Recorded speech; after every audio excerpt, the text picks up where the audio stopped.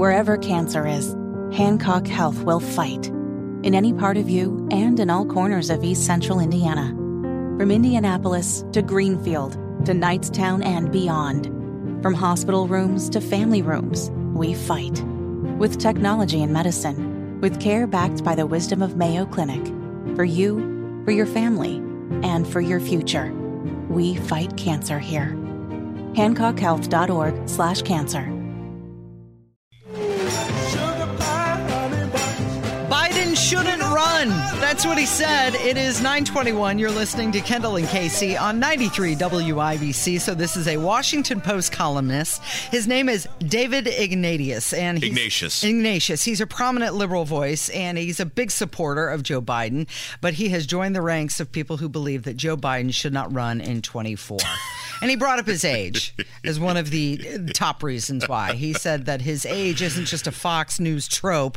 It's the subject of dinner table conversations across the country this summer, and he's not wrong with that. You know, there was an old saying during the Vietnam years when Walter Cronkite came out and basically put the knife in Lyndon Johnson and the Vietnam War. And then the saying became, if you've lost Cronkite, you've lost the nation. And so if you have lost, not to in any way put David Ignatius on the same level as Walter Cronkite, but if you've lost David Ignatius, then you have lost the Democrats and you have lost the left. And look, a lot of left people still read the Washington Post. Clearly their readership is down, but people still read that. It still has influence on the left. And for him to come out and say the obvious, which is that Biden is too old and too feeble to do this, and just I don't even think he goes in depth on the corruption stuff or anything like that. I just think it's just the guy's a goof. I mean, the guy is, if you saw him shuffling down the street, you'd say, "Sir, may I help you to the bus stop or your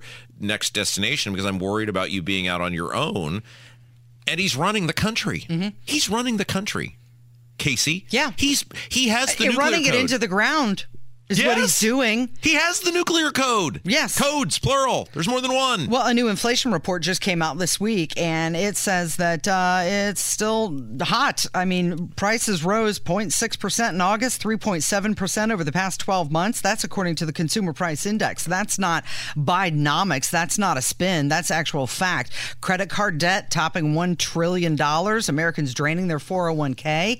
All of this with a guy who would be 86 years old if he won re-election when he left office. Well, our theme for the show, as we said today, is politicians who lie and deceive the public, and they do this for their own benefit, and they do this whether it is to be liked or, power or whatever. Usually it's a compilation of all those. And again, coming up here in a little bit, we're going to get to, just brazen, blatant deception and lying locally that it is like, it may, like if there was a trophy, if we could give a trophy for this thing we're about to talk about in a little bit, this would be the grand winner of all time. I'm going to laugh at you as I lie right to your face awards. But this is really no different in the sense of the Democrats as a party are deceiving the American people in the sense of you have pundit after pundit, and by pundit I mean elected official after elected official, who will walk out there and go, Joe Biden is fine.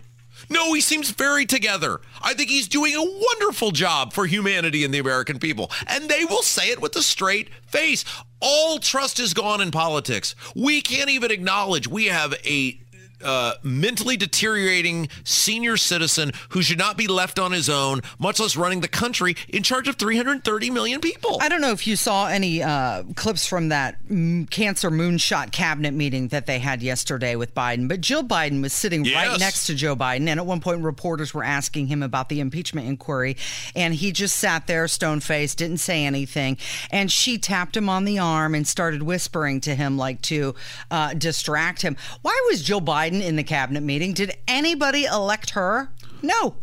But why do elderly people who don't want to go to a senior citizen home have caretakers that come over? Because they can't be left alone, right? That is the equivalent of Joe Biden cannot be left alone. Look at what he's done just this week on the 9/11 stuff, Casey. Yeah. He can't be left on his own. And somebody's got to be there to be like, make sure Grandpa, I guess is fed whatever line he needs to be fed to avoid further embarrassment. Now, RFK Jr., you love him. You once groped him. RFKJ. There's a photo. There's a photo of you. I did not grope him. Very. I mean, I don't think that picture was taken long before I ever saw him without a shirt on. Yeah, but I mean, you knew what you were dealing with, and you had some conversations probably about that Crooked Carrot website or what. I don't know, whatever that thing is. But you like him, and he is challenging Biden to debate. A lot of people say that, well, President Biden is surrounded by by very good people who will run the country even if he can't. But I don't think that's a good way for democracy to work. And, unelected people and lanyards are going to be making critical decisions at a very, very difficult time in our history. And that it's important for the American people to know that their president has the vigor to handle this very rigorous job. And I think there are enough doubts about that now that President Biden really needs to come out and have unscripted meetings and interactions with voters, that he needs to do some town halls and some retail politics and hopefully a debate so that the American people can make a choice about whether or not the president is up to the job.